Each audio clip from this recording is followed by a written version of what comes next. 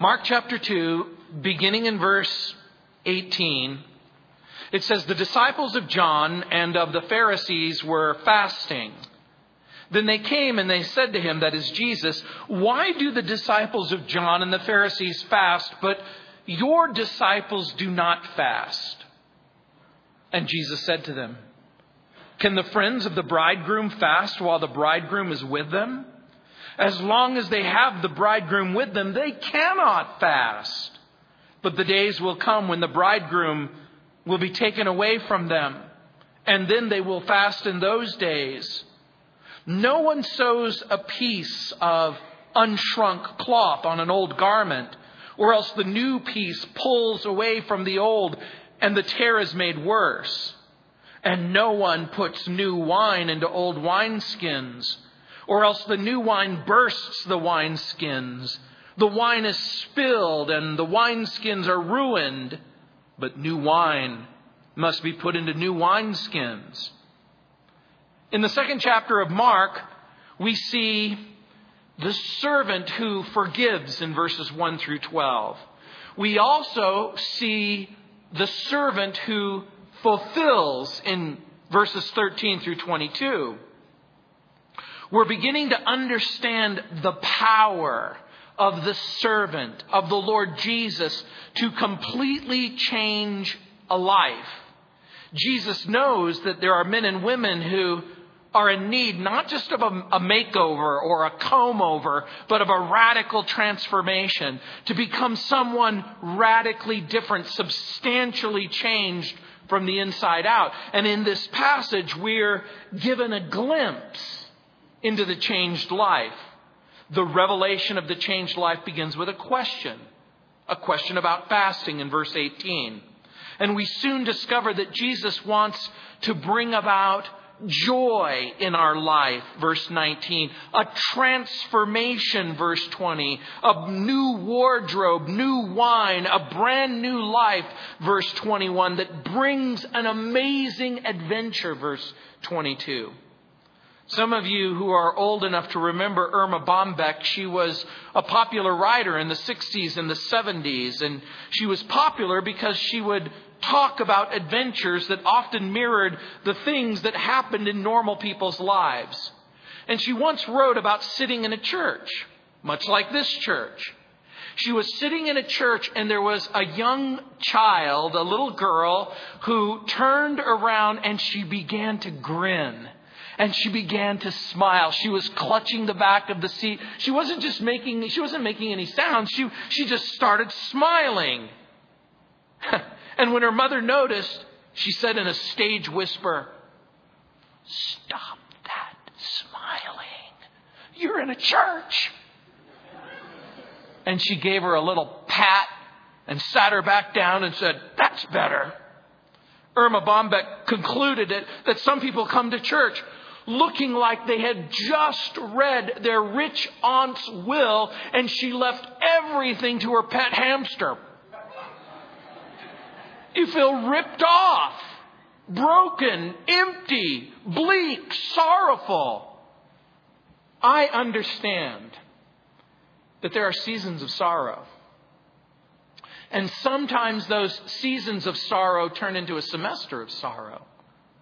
But the Christian life was never meant to be completely somber, completely serious all the time. There has to come a moment when joy becomes a part of your life. There's a reason why the Bible says that the fruit of the Spirit is love, which is demonstrated in joy. But some people think that what it means to be a Christian is to be always filled with sorrow and sobriety.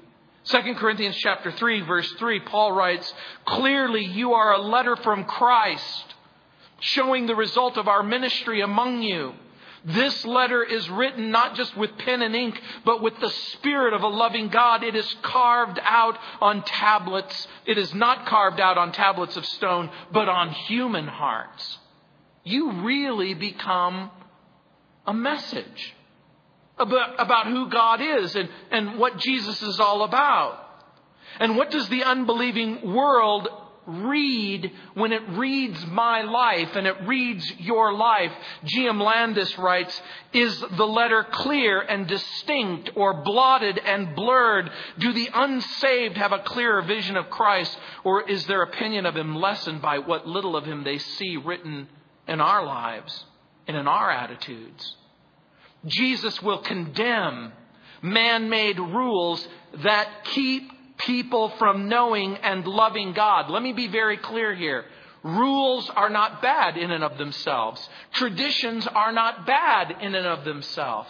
The rule and the tradition becomes a problem when the rule or the tradition undermines the nature of God, the character of God, and the message of God. Jesus refuses to allow self-righteousness and legalism and holy pretense to get to him. Some people had let go of the commandments of God. They were embracing the traditions of men. Man-made rules and man-made religion masquerading as God's truth can be extremely dangerous. So in this section, Jesus will emphasize that God isn't destroying an old way, but he's fulfilling it through a new and a better way. The new wine will be the cup of his blood, a sacrifice that will bring joy unspeakable and full of glory. So, we're going to look at a wedding, and we're going to look at a wardrobe and wine, in order to see what Jesus has to say about the Christian having fun. But first, there's this question about fasting. Look again at verse 18. The disciples of John and the Pharisees were fasting. Then they came and said to him, why do the disciples of John and the Pharisees fast, but your disciples do not fast? You've got to understand something. In the first century, rabbis were responsible for their disciples. In other words, the disciples became a reflection of the rabbi. Sort of like today, where children become a reflection of their parents. The text says, we're fasting, but in the original language it says, isan nestonantes. It's a word that really could be translated, they are fasting. It would seem that the disciples of John and the religious leaders, the Pharisees, were fasting at that very moment. At that very moment, they have embarked on and embraced a fast, which prompts the question of fasting. Now, fasting is the practice of going without food or water for a period of time. The law of Moses commanded one fast, and one fast only, on Yom Kippur, on the Day of Atonement, in Leviticus chapter 16, verses 29 through 34, and Leviticus chapter 23, verses 26 through 32. The purpose of the fast was to afflict the body or the flesh, to deprive the body or the flesh in order to nourish the soul. It was to be a time of profound reflection, consideration, and meditation on the circumstances of your soul. And so, by the time the first century rolled around, much of fasting had lost its meaning and had morphed into something that more resembled a religious ritual. Now, we know that the fast of John the Baptist was an outward sign of humility and regret. It was repentance over sin. In the days of Jesus, many of the religious Jews, the Pharisees, they would fast twice a week, on Mondays and on Thursdays. The fast would always begin at 6 o'clock in the morning and end at 6 o'clock in the evening. But that meant that before 6 o'clock in the morning and after 6 o'clock in the evening, you were free to eat and drink. But the religious leaders reasoned that if fasting once a year made God happy, why then fasting twice a week would make him ecstatic. And that becomes part of the point. In order to convince everyone that they were fasting and that they were afflicted, many would put on white powder on their face. Imagine, if you will, fasting makeup, okay?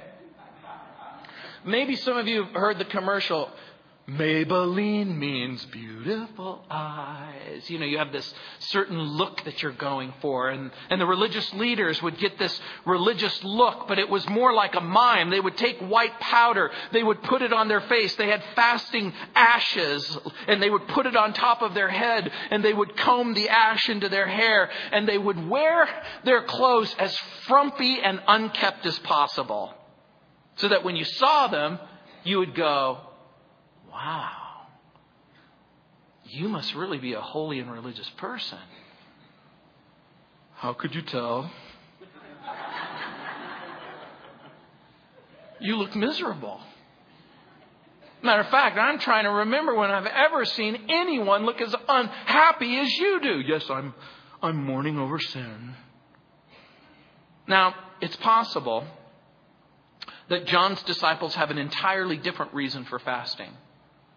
And I think it is possible that because Mark is not written in chronological order, we're not invited into the circumstances of John the Baptist. Is this right before John the Baptist is arrested? Is this during his arrest? Is it after his death? Is it possible that they are fasting and focusing on God for good and godly reasons, seeking his presence, trying to hear from God, interceding for the Baptist? That's a possibility.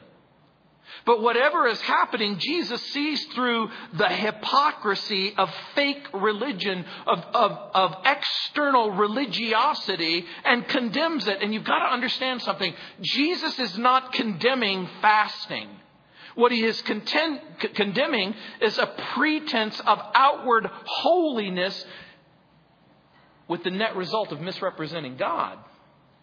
We see that clearly in Matthew's gospel, in Matthew chapter 6, verse 16, where Jesus says, "Moreover, when you fast, do not be like the hypocrites with a sad countenance, for they disfigure their faces, that they may appear to men to be fasting. Assuredly, I say to you, they have their reward. But you, when you fast, anoint your head."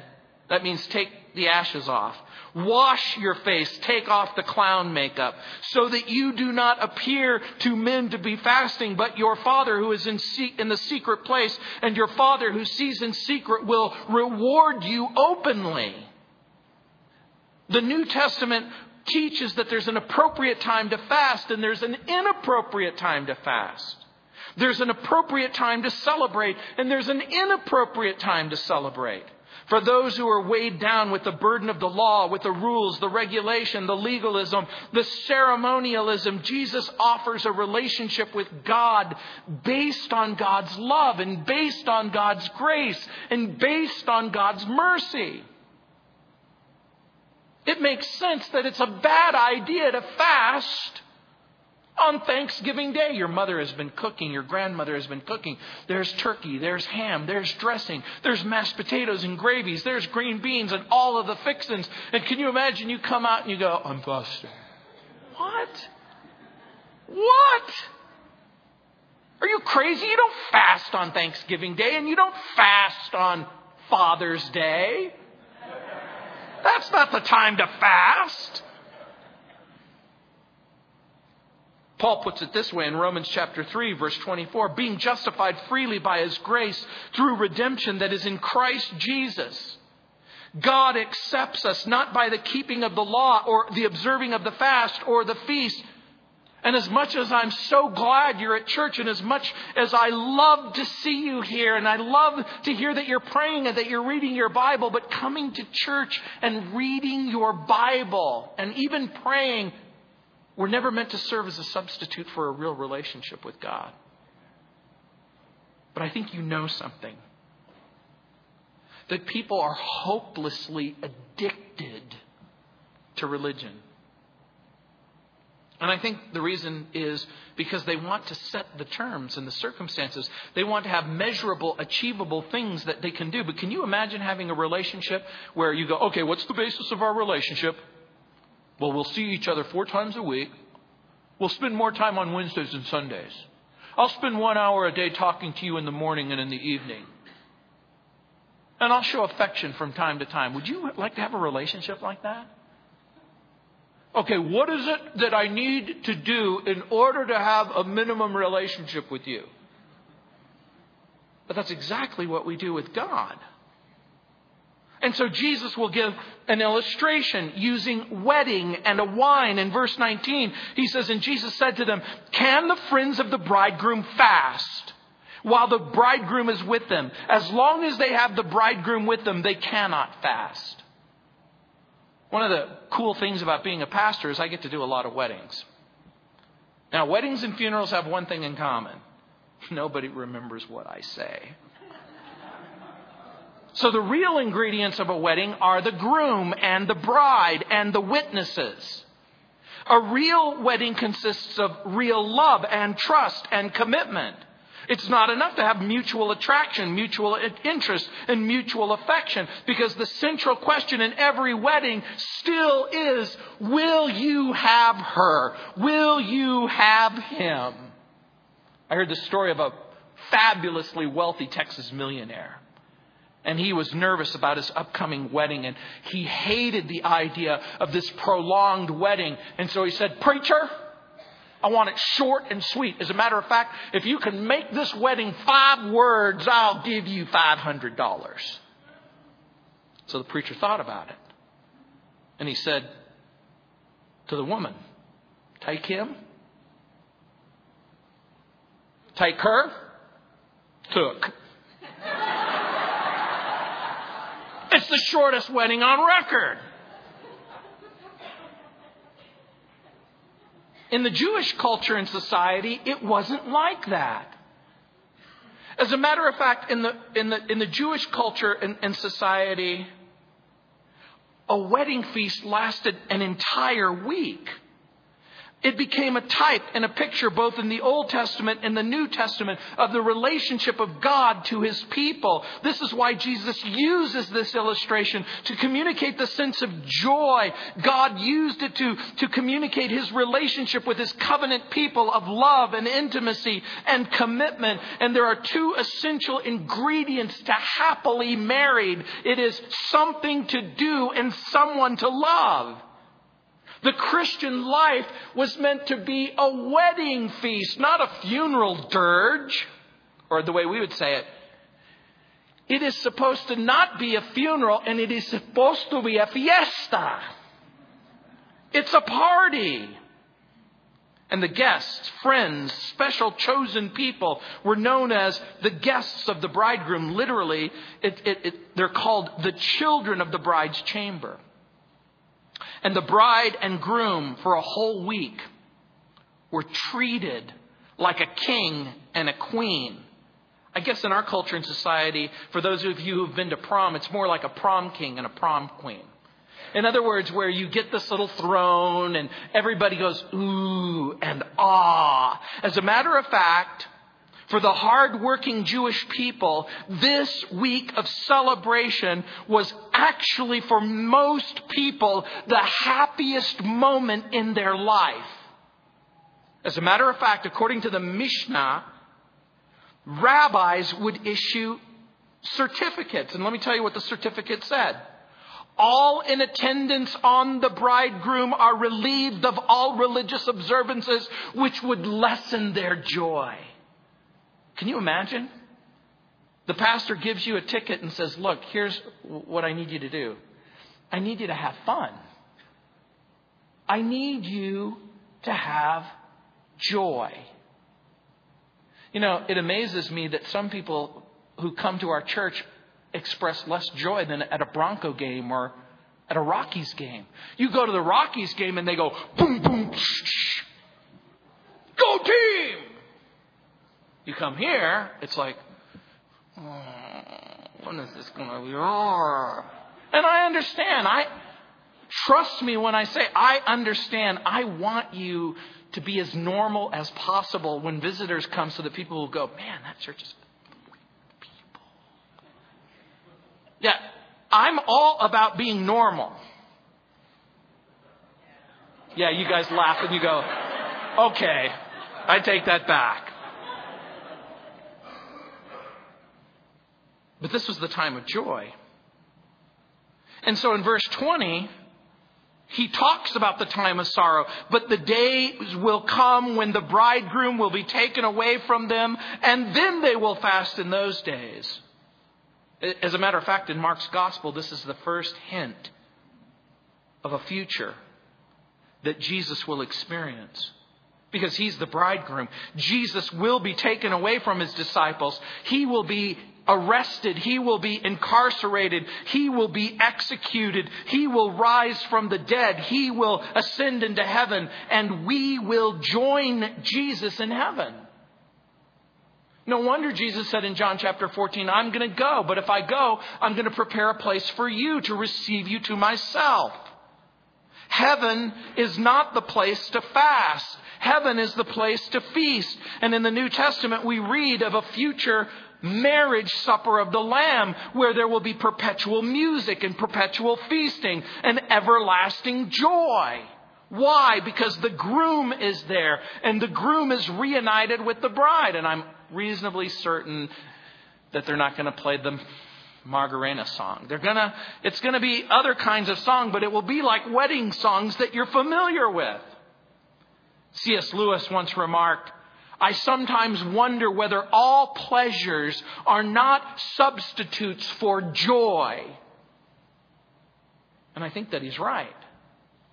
Because when you eat that food or taste that wine or see that beautiful expression and a sense of happiness and joy begins to well up inside of you, it becomes a pale and imperfect picture of what it means to have a real relationship and friendship with God, knowing what the forgiveness of sin and reconciliation with the Father is all about. Thomas Traherne wrote, till you can sing and rejoice and delight in God as misers do in gold, and kings in scepters, you'll never enjoy the world. What a remarkable statement. Leslie Weatherhood said, the opposite of joy isn't sorrow. It's unbelief. And I think that he's right. We refuse to believe what the Bible has to say about what it means to have a relationship and fellowship with God. Octavius Winslow was a Baptist preacher who also founded Kensington Chapel. He lived in the 19th century. Think way before telephones. Think before TV. Think before radio, when people used to take special time and specific time to prepare their messages. He wrote, quote, the religion of Christ is the religion of joy. Christ came to take away our sins, to roll off our curse, to unbind our chains, to open up our prison house, to cancel our debt. In a word, to give us oil for joy, for mourning, the garment of praise for the spirit of heaviness. Is not this joy? Where can we find a joy so real, so deep, so pure, so lasting? There is every element of joy, deep, ecstatic, satisfying, sanctifying in the gospel of Christ. The believer in Jesus is essentially a happy man. The child of God is from necessity a joyful man. His sins are forgiven. His soul is justified. His person is adopted. His trials are blessing. His conflicts are victories. His death is immortality. His future is heaven of inconceivable, unthought of, untold, endless blessedness. With such a God, with such a Savior, with such a hope, ought he not to be a joyful man? Amen. And wine becomes a picture of joy. In chapter 2, verse 21, it says, no one sews a piece of unshrunk cloth on an old garment, or else the new piece pulls away from the old, and the tear is made worse. You have to understand something, that fabrics and cloth were very different in the first century than modern fabrics. New cloth was typically hand spun and hand woven. And whenever it would get wet, it would shrink. When I was a kid growing up, we would go to J.C. Penney's and we would buy brand new Levi's. 501, 100% cotton. What happens when you toss those Levi's into the washer? They shrink. But imagine you love your Levi's. You love them. You wear them.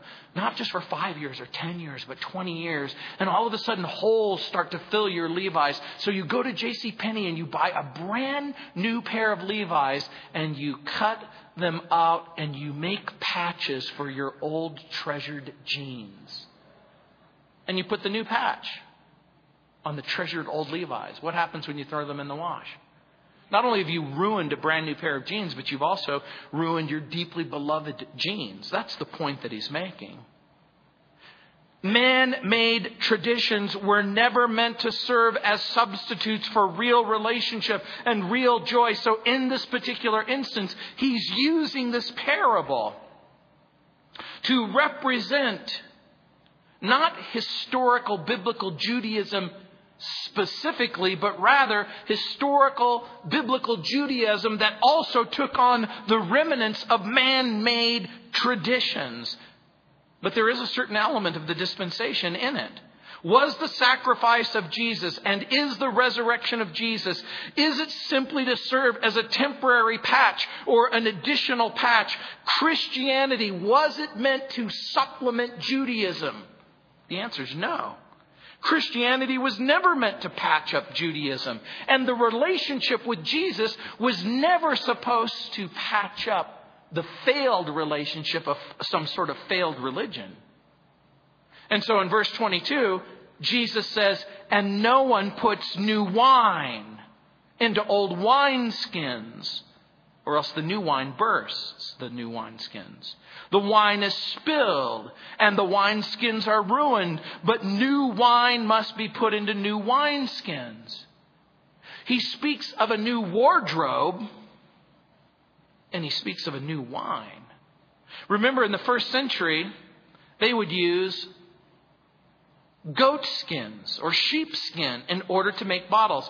By the time Jesus was saying these words, the Romans had invented glass. So there was such a thing as bottles. However, the Jewish people in the first century would take a goat skin, they would sew the edges together to form a watertight bag. New wine, as it aged or fermented, would stretch the wineskin. The elastic skin would continue to expand as long as the wine did. There are two kinds of people in this room. Old people and not so old people. Do you know what the dividing line is? It's the presence or absence of collagen in your face.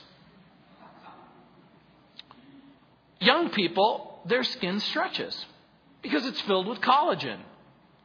Old people, their skin doesn't stretch. It becomes old, rigid, leathery, like me. That's how you know you're old, by the way. It's when you look in the mirror and you look exactly like your parents. You've crossed the line. And so in the ancient times, they would take new wine and put it into the new wineskin so that it would demonstrate the elasticity. The old rigid skin would burst or explode. Now let me just say the obvious. Wineskins were made to hold wine. That makes sense to you, doesn't it? And Christians were made to be containers of joy. That's why you were conceived by the Holy Spirit. That's why you were redeemed by the blood of the Lamb. That's why you were reconciled to the Father, so that you could experience fullness and freshness and friendship in Christ. And so the old wineskins represent the forms and rituals of Judaism and the old covenant. New wine needed a new covenant. It wasn't helpful for John's disciples or even the religious leaders to put the Lord's disciples under the bondage of sorrowful fasting. The joy of Jesus and the effervescence of a life filled with the Holy Spirit needed to have some sort of expression. The Pharisees, the religious leaders, had become rigid like the old wineskins. They couldn't accept faith in Jesus, which cannot be contained or limited by man-made rules, man-made traditions, or man-made ideas. And you need to understand something, that even at this point, the religious leaders are beginning to understand that Jesus is making messianic claims. They may not believe them, but they understand that there's something remarkable about this man. He's opened blind eyes and deaf ears. He's cleansed the leper. Soon he's going to he's already turned water into wine. He's going to multiply loaves and fishes. They understand that there's something amazing about this person. And here's the rub. How can this Messiah not command his disciples to fast and intercede for God's prophet, John the Baptist? After all, the prophet meant so much to Messiah's ministry. But at the heart of the fasting question is an underlying question, an unspoken question, but one that is about to come to a head.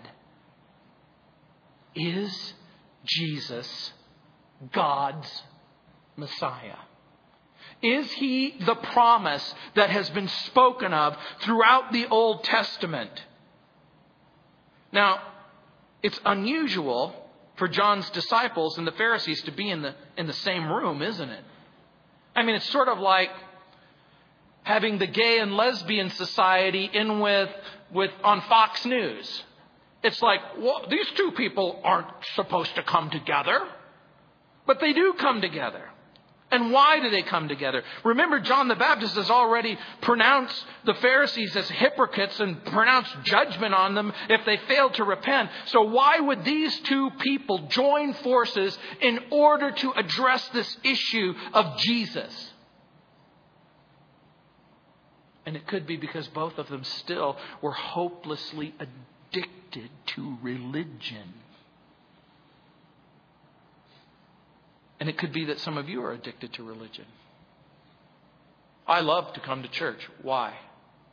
It makes God happy. Really? I love to read my Bible. Why? Well, because it makes God happy. I love to pray. Why? Because it makes God happy. Really? Is that why you read your Bible? Is that why you go to church? Is that why you pray? What is going on? Do you somehow sense that God is unhappy with you, that you're not religious enough to make God happy? Is your heart beginning to get rigid, refusing to flex and bend? And it isn't limited to age. I was with one of my granddaughters a couple of days ago when we were walking through some stores, and we were in one particular store, and my little baby's just a year old, and she's walking and toddling, and she wants to explore, and she wants to find out everything about everything, and she stops in front of a 6-year-old, and she starts staring at him. And the little 6-year-old starts to get uncomfortable, and he starts to squirm, and he starts to rock back and forth. And then he says to his dad, this kid is staring at me. And I said, she's only 1 year old. She doesn't know about social propriety. She doesn't know what's acceptable and unacceptable. She isn't awkward about discovering and exploring things. And then the dad looks at him and says, you were way more awkward when you were that kid's age.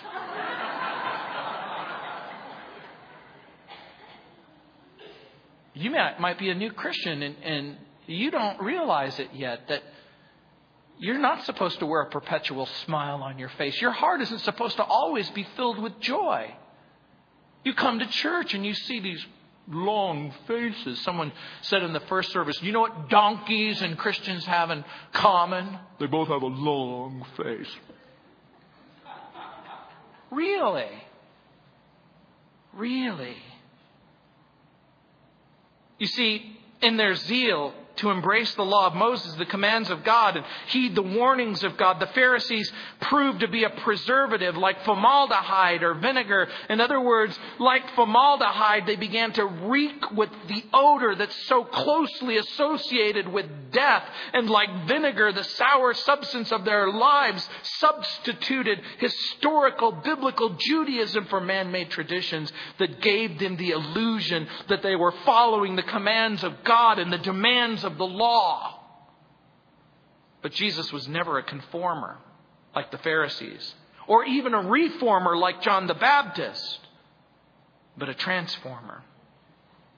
Kent Hughes has written, when Jesus fills the wineskins of our lives, the swelling life within stretches us to new limits. The inner pressure expels unneeded things and fills every aspect of life. Those who have not yet had Christ take up residence in their hearts can scarcely imagine how fully they will be filled, how every aspect of their humanity, from their intellect to their emotions, will be changed. So dynamic is the new life that the old wineskins of previous religious structures will collapse. I'm going to ask you a question. Do you think it's safe to say that the religious leaders were curious about Jesus? Yes. Would you even go so far as to say that some of them were impressed with the teaching of this rabbi? I would say that that's the case. There's something about Jesus. There's something about his demeanor. There's something about what he does. There's something about what he says. There's something about him that's important. And I'm going to suggest to you that they would have been happy to incorporate some of his teachings into their own Jewish fundamentalism. They were hoping for some kind of middle ground, some happy medium, some compromise where they could retain the best of Pharisaic Judaism and the best that Jesus has to offer. But Jesus is going to show the folly of that. Jesus will say, I'm making a new covenant. In Hebrews chapter 8, verse 13, the writer says, when God speaks of a new covenant, it meant he has made the first one obsolete. It is now out of date. It will soon disappear. In the illustrations that Jesus gives, he's basically making the statement, you can't mix the old way and the way that Jesus offers. Jesus isn't simply a new way. He is the way. This isn't just simply old clothes for a new man. This is a new wardrobe for a new man. This isn't just simply old wine. It's new wine for a new man. Jesus doesn't come to destroy, but to fulfill. And there are two ways that you can destroy something. You can smash it, or you can permit it to fulfill itself. Let me give you an example. Imagine I have an acorn, and I take a hammer and I smash that acorn to smithereens. What's happened to the acorn? It's gone. It's destroyed. Now imagine I take the same or different acorn and I plant it in the soil. And the seed bursts and it produces a live, beautiful oak tree. Do you know what both have in common? Both were destroyed. When one is destroyed, the seed becomes crushed and useless.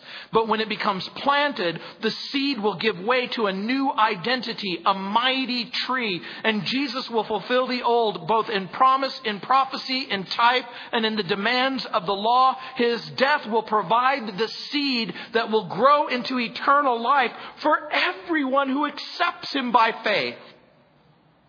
This is why Jesus said in Matthew 5:17, I haven't come to destroy, but to fulfill. You know, when I was preparing this message and I was re-going over it, I thought about the old covenant, the law. The old covenant is different from the new covenant. One is called the first, one is called the second. The old covenant came by Moses. The second one came by Jesus. Someone might say, the law was given by Moses. Yes, but the law came by Christ. What about the law of sin? Well, what about the law of righteousness? What about the law of the flesh? Well, what about the law of the Spirit? Well, the first covenant was not of faith, but the second covenant is the law of the Spirit and of faith. The first covenant was a yoke of bondage. The second, a law of liberty. The first, the law of death. The other one, the law of life. The first one entangles. The second one makes free. The first one is a shadow. The second one is a reality. The first is fulfilled. The second is now in force. The first is glorious. But the second one is more glorious. The first is powerless to save. The second saves to the uttermost. The first offered many sacrifices. The second only one. The first had a temporary priest. The second has an eternal priest. The first remembers sins. The second forgets sins forever. You have to understand something. The old covenant covered God's glory. The second one revealed God's glory. The first one brought bondage. The second brought liberty. The first couldn't justify. The second does justify. The first brought a curse. The second redeems from the curse. The first cannot give life, but the second does give life. The first is under the law, and the second is under grace, and the first is done away, and the second is never done away with. The first was only for Israel. But the second belongs to everyone. To everyone. Why would anyone want to retain the first when you can proclaim the second? What is your attitude about change? Has the wineskin of your heart grown rigid and hard? How would you describe your fellowship and friendship with Jesus? A funeral? Or una fiesta? I understand that there's times of sorrow. And I understand that there's seasons of sorrow. But the greatest demonstration of what the world looks at is your face. You know, you can't be blamed for the face that you were born with. But make no mistake about it, by the time you get to be my age, way past 50, you're responsible for your face. You have the face that you want. You have the face that you have ingrained. You have the face that you're satisfied with it. It takes 16 muscles to make a smile.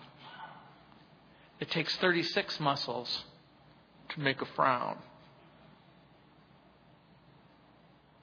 You know, the Christian life has always suffered from man's attempt or religion's attempt to mix freedom with legalism, to embrace the law at the expense of grace. And by the way, this fellowship will be conservative or preservative, or it will be glorious in joy. One of two things really is happening right at this very moment. You are looking into the future, or you're looking at the rearview mirror and you are fixated on the past. So there is going to come a time when you need to ask and answer maybe one of the most important questions that you could ever ask. What part are you playing to bring joy and life into your family, into your neighbors, into your church? What role does joy play right now? You've probably been in circumstances where you've looked at someone and you thought, if that's what it means to be a Christian, that's not what I want. I don't want to live in sorrow. I don't want to live in selfishness. I don't want to live in sameness. And so Jesus comes. And Jesus says, I'm here. And the fun begins. Let's pray. Heavenly Father, Lord, we thank you for Jesus, for his life and for his love. Lord, we understand and are sympathetic to the reality that sometimes we find seasons of sorrow. But if a season of sorrow becomes a lifetime of sorrow, then we have to seriously question what's going on. Lord, we know that we can experience a profound absence of joy and absence of peace. But Lord, we know that hope restores joy and establishes peace. And so, Heavenly Father, we know that our hope is built on nothing less than Jesus' blood and righteousness. Lord, give us joy. In Jesus' name, amen. Let's stand.